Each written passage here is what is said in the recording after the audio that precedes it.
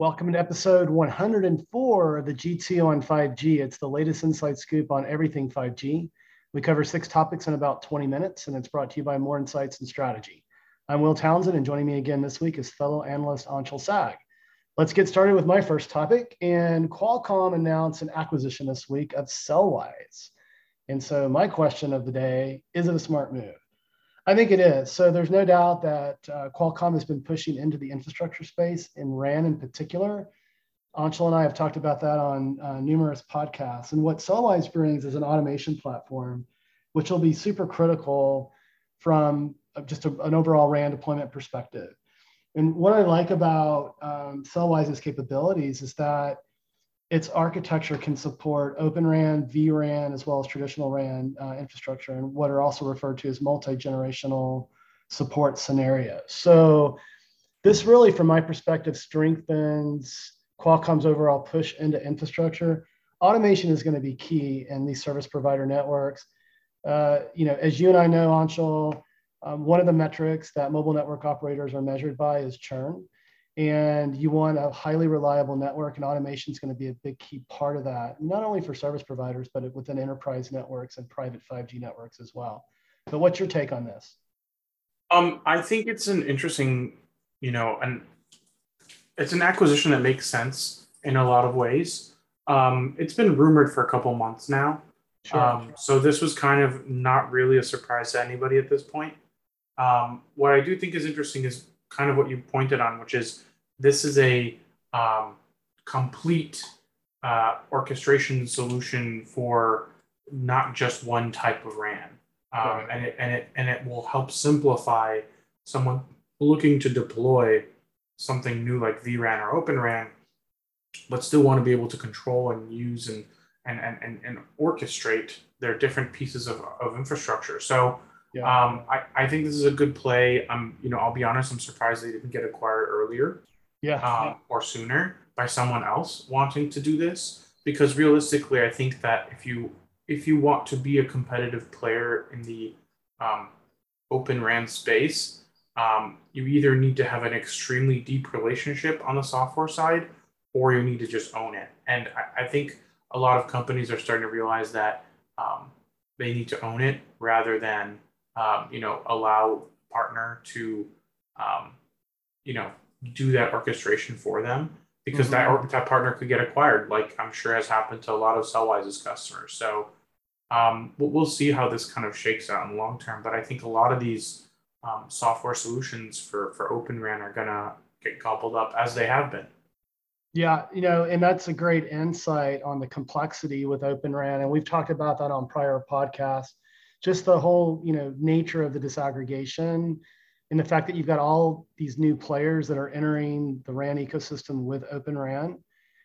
It just requires, just another level set of orchestration and automation capability. So, I've been following Cellwize for a while, and I agree with you. I'm surprised that it took this long for them to get acquired. Maybe they weren't ready to get acquired, at that point, but certainly being acquired by a company like Qualcomm is quite compelling. So, but let's move to your first topic, and we've been discussing this subject on prior podcasts with Dish and its need to have certain coverage by this time of the year, or they were going to get levied, a multi-billion-dollar fine. And so you want to provide an update.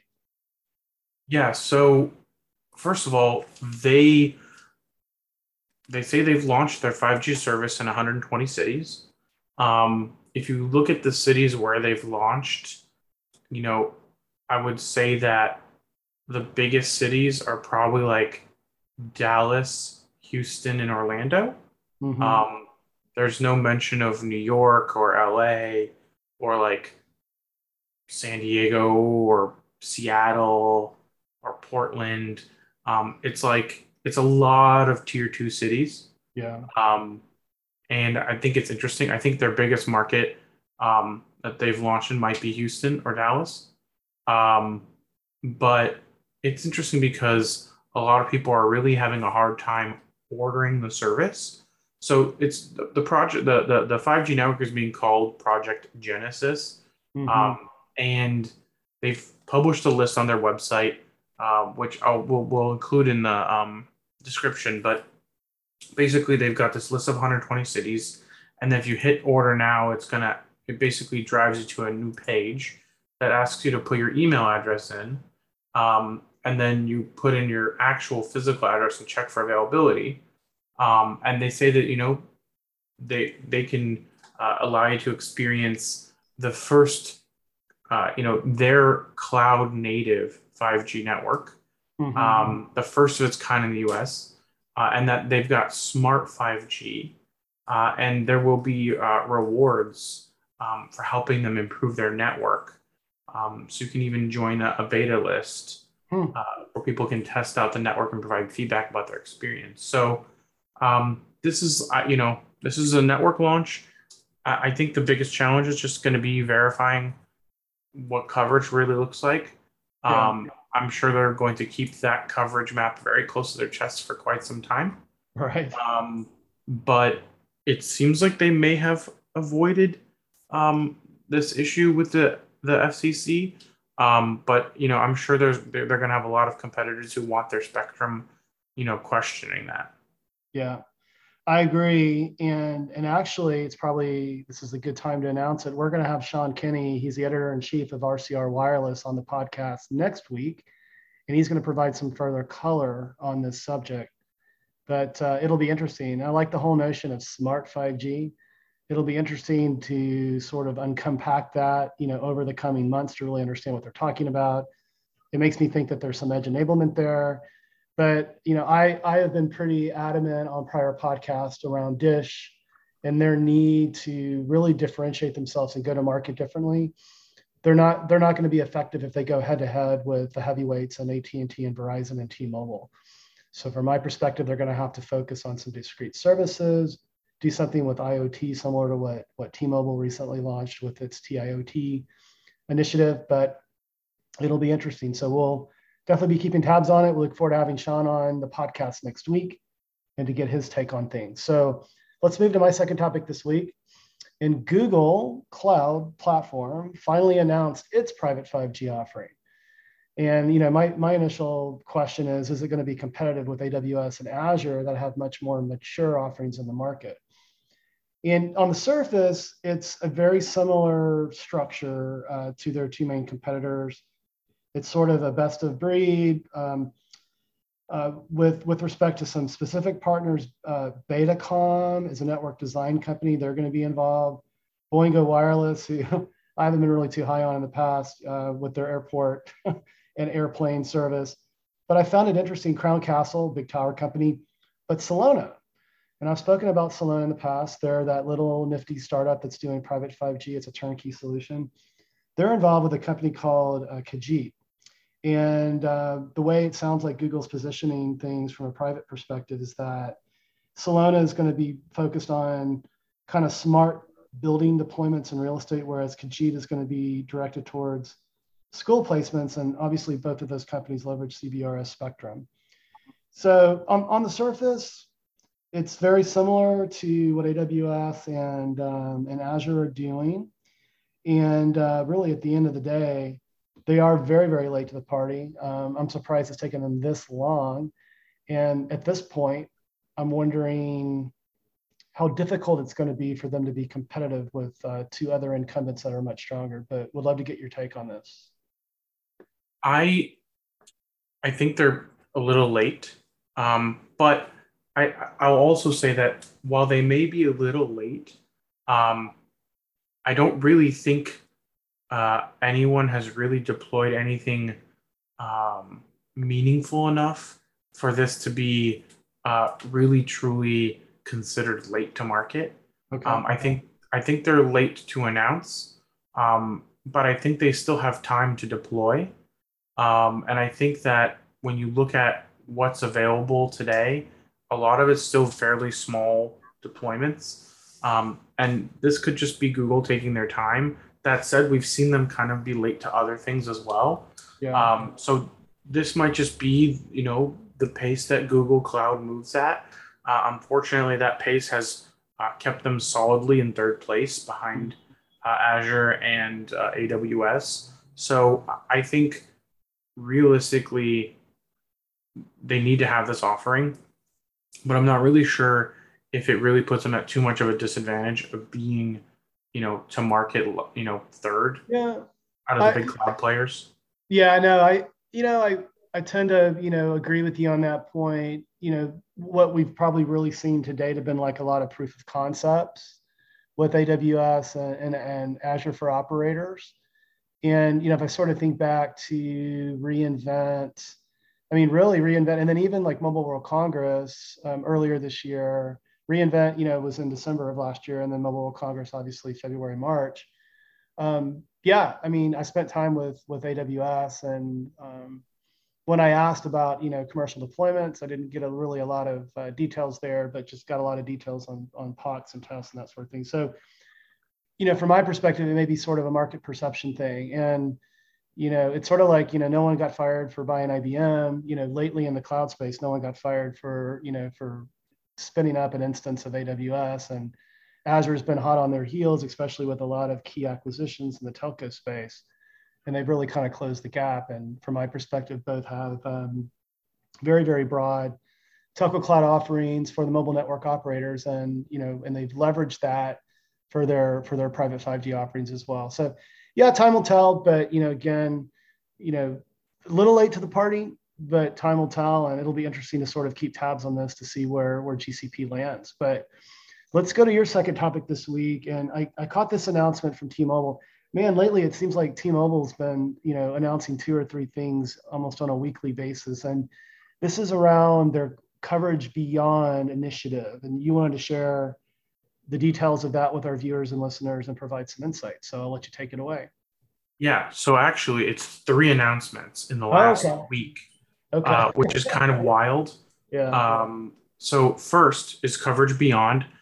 This is like their new Uncarrier branded announcement. Really, what it amounts to is they are trying to uh, take advantage of the fact that people are traveling this summer, and they want to give people access to on the top tier plan. So you have to have a T-Mobile Max plan, which is their most expensive plan. I'm on that plan right now, but it has the most features, and it's what they're trying to what T-Mobile is trying to do is, instead of raising prices, which a lot of their competitors have done, is they're trying to just push people into the more expensive plans. That way, they don't have to raise prices on anybody, which is an interesting strategy, but it's a strategy nonetheless. And one of the ways that they can do that is by offering capabilities, features, and benefits. So that's what they're doing with this. They're offering 5 gigs of high speed data worldwide in 210 countries around the world, which is for Magenta Max and Business Unlimited Ultimate customers, which are both top tier plans. And what's awesome about that is previously they offered none. They did offer free international roaming at 2G speeds, and you would have to pay $5 a gig. I think it was $5 a gig. It might be $10 a gig, but you had to pay basically as you go. Actually, it might be like $5 for 500 megabytes. It was not a great deal. Not a great deal. So, and I've done that before, and I wasn't, thrilled, but it allowed me to do stuff like, use Google Maps, check email, etc. Right. Which is still cheaper than what a lot of other companies were charging. But this is 5 gigs for free. I'm going to assume per month. And honestly, 5 gigs is great for if you're somewhere abroad for maybe a week.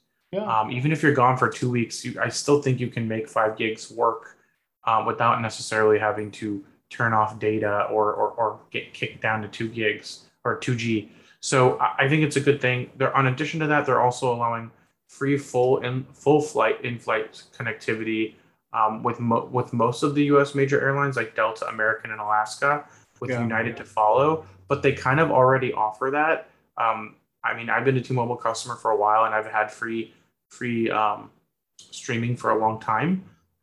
So I think that's maybe not a big deal. I think they're just kind of expanding it to more airlines. I fly Alaska a lot, so that's probably why I'm used to it.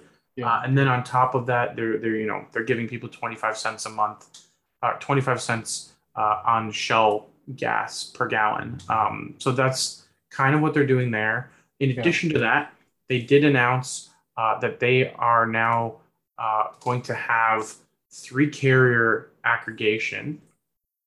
And what that allows them to do is to reach speeds of up to 3 gigabits per second without millimeter wave. Mm-hmm. So they were able to do this 2.5 gigahertz and two 2.5 gigahertz channels and one 1900 megahertz channel with an effective total aggregate bandwidth of 210 megahertz. And they were able to do that with a Galaxy S22. I'm going to assume it was a 22 Ultra. Yeah, I think it's pretty crazy. I was just in Austin this week, and I was getting the mid-band coverage almost citywide, and everywhere I went, I got anywhere from 500 to 750 megabits per second, including when I had dinner with Pat, our principal analyst. So actually, he's now CEO. We're principal analysts. Yeah. But yeah, it was really interesting to see that. And then the third announcement, which I know it feels like I'm dragging on here, but they also announced a partnership with Oceus, and that is a defense contractor, basically a defense contractor that helps deliver connectivity services to the U.S. government, specifically Defense Department. So, T-Mobile's kind of just rapid firing different major announcements across the company. And I think individually, each of these announcements isn't that big of a deal. But when you combine all three of them, it really shows you the kind of momentum that T-Mobile is moving with in terms of, their network partnerships and just maximizing value for their customers. Yeah, no, I totally agree. And, it's impressive to see what they're doing with carrier aggregation and the speeds that they're hitting there. And that'll hopefully come to a metropolitan location near you. But from my perspective, this just really demonstrates that they've done most of the heavy lifting. Now they're fine tuning and I'm going to talk about Verizon as my third topic, when companies like Verizon are still deploying their mid-band, right? So, yeah. And, we've sort of talked about this. This is going to give them an advantage. Verizon and AT&T will close the gap, but, they're making hay with it right now. It's quite impressive. I'd like to state one thing just on kind of the coverage and, Coverage Beyond program. I think it's masterful, like all of the, the goodies that you get when you sign up for, the various plans with T-Mobile.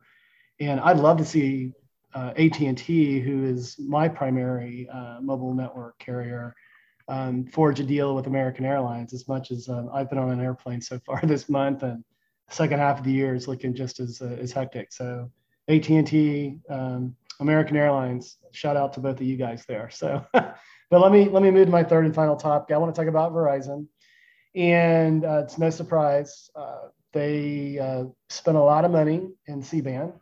And they are deploying that. And, we're getting confirmations of that from many of our journalist colleagues that Anshel and I talked to. But they're also testing CBRS for 5G deployment. And this is nothing new. So they've been using CBRS spectrum assets for its LTE network. And Verizon claims that they see up to an 80% increase in speed after deploying CBRS. So this week, the announcement was around a test with Ericsson, where they completed a 5G data session using the CBRS General Authorized Access, or GAA spectrum. Verizon has spent a lot of money on PAL. It's nearly $2 billion to augment what they did with C-band. And I found it interesting. A lot of it covers small to mid-sized markets, which CBRS is ideally suited for, sort of the gap fill. No surprise there. But their single PAL license in LA County was $52 million. So talk about going Hollywood, right? So it's interesting. They've invested, tons and tons of money in spectrum. But I think it's interesting to see them using some of the CBRS spectrum to gap fill. And there's no announced timeline on when they're going to flip the switch and go into production for 5G, but certainly, the test is the first step, and we should see this happen, sort of over time. And, I think this is an opportunity for them to accelerate their much needed mid-band deployment, but would love to get your take on it. Yeah, I think CBRS is, obviously a challenge with, having to share the spectrum. Right. I think you're right that in places where there are fewer incumbents, it's a lot easier to use, and just in less dense populated areas because you can use it outdoors much more easily and freely, Yeah. and there's much less of a chance of interference. So I think it definitely makes a lot of sense in smaller markets, and we'll see how it really looks long term. I think 4G was kind of a test vehicle for them. Yeah. And I think that them transitioning it to 5G will really be, I think, what their long-term plan always was. And Yeah. I think it'll be easier for us to assess whether or not their strategy makes sense and whether or not they're able to execute when it gets to 5G. So I think we're going to probably see over the next year or two what the impact of Verizon's use of CBRS is, because I think if you look at it, they're kind of a leader in the space, and everybody else is pretty much following them. And I think it was more of a necessity thing, just because Verizon didn't have that much spectrum for a very long time in 5G, and so I think they started in 4G, and they've got some agreements in place, and like you said, some licenses as well. So we'll see how that looks long term. But I think this was a strategy born out of a lack of spectrum, which I actually just saw a report that said that even with all of the spectrum holdings that Verizon and AT&T have acquired, they're both still like 25% less spectrum than what T-Mobile has today. So it'll be very interesting to see how CBRS helps them fill that gap, and whether or not it will be effective. Yeah, I mean, from my perspective, it's sort of a tweener. It's sort of a gap fill. But when something is scarce, you don't have enough of something like midband. It helps. So, but let's move to your third and final topic this week. And speaking of C-band, you want to provide an update on this whole FAA airline hoo-ha. And I actually saw something come across from our friends at AT&T on this as well, but I haven't had a chance to catch it. But why don't you share it with our viewers and listeners? Yeah, I haven't actually seen what AT&T has said, but what the FAA, this was a Reuters story. They had the exclusive, and they basically said that the FAA administrator, Billy Nolan, said in a letter reviewed by Reuters that AT&T and Verizon want to boost C-band 5G services around some airports starting in July after previously delaying their rollout. And basically he was saying that like airlines need to press ahead with their retrofitting of radio altimeters, and that there are no guarantees that all large markets will retain the current safeguards. And it sounds like we still don't even know what aircraft are interfering, because last week we talked about how the NTIA was doing some preliminary testing and they hadn't even found any harmful interference yet. So I think that it's probably very few aircraft, which is probably why the FAA is even pushing this, because it's probably like in maybe the hundreds of aircraft nationwide. Because there's tens of thousands of aircraft, if not hundreds of thousands of aircraft in the United States. But I really don't think this is really that big of a problem for the airlines. And if it is, it's probably very small, and it's probably airplanes that need to be phased out anyways. And exactly. And I've flown a few of these British Airways, flights, but the direct between Heathrow and London, well, Heathrow, London, and Austin, and they need to be taken out of service. It sounds like they've been pressuring these airlines to make upgrades, but once again, this continues to be an issue of money more than anything, because even I'm reading this Reuters article. It says some airlines have raised concerns about paying to retrofit altimeters only to face paying for replacement in a few years. Yes. So these are airlines that don't want to pay for a new airplane. They also don't want to pay for a retrofit because they're going to get rid of the plane in a few years. So it's like, why is that our problem? Right. Yeah, the drama continues, man. Interesting. We'll probably keep talking about this through the end of the year. But hey, it's been another great podcast this week. Why don't you take us home? Absolutely. We hope our viewers and listeners found this week's topics interesting. If anyone out there would like to provide insights on a specific 5G topic for a future podcast, please reach out to us on social media. Will is at Welltown Tech, and I'm at Anshel. We hope you have a great weekend, and please tune in again next week.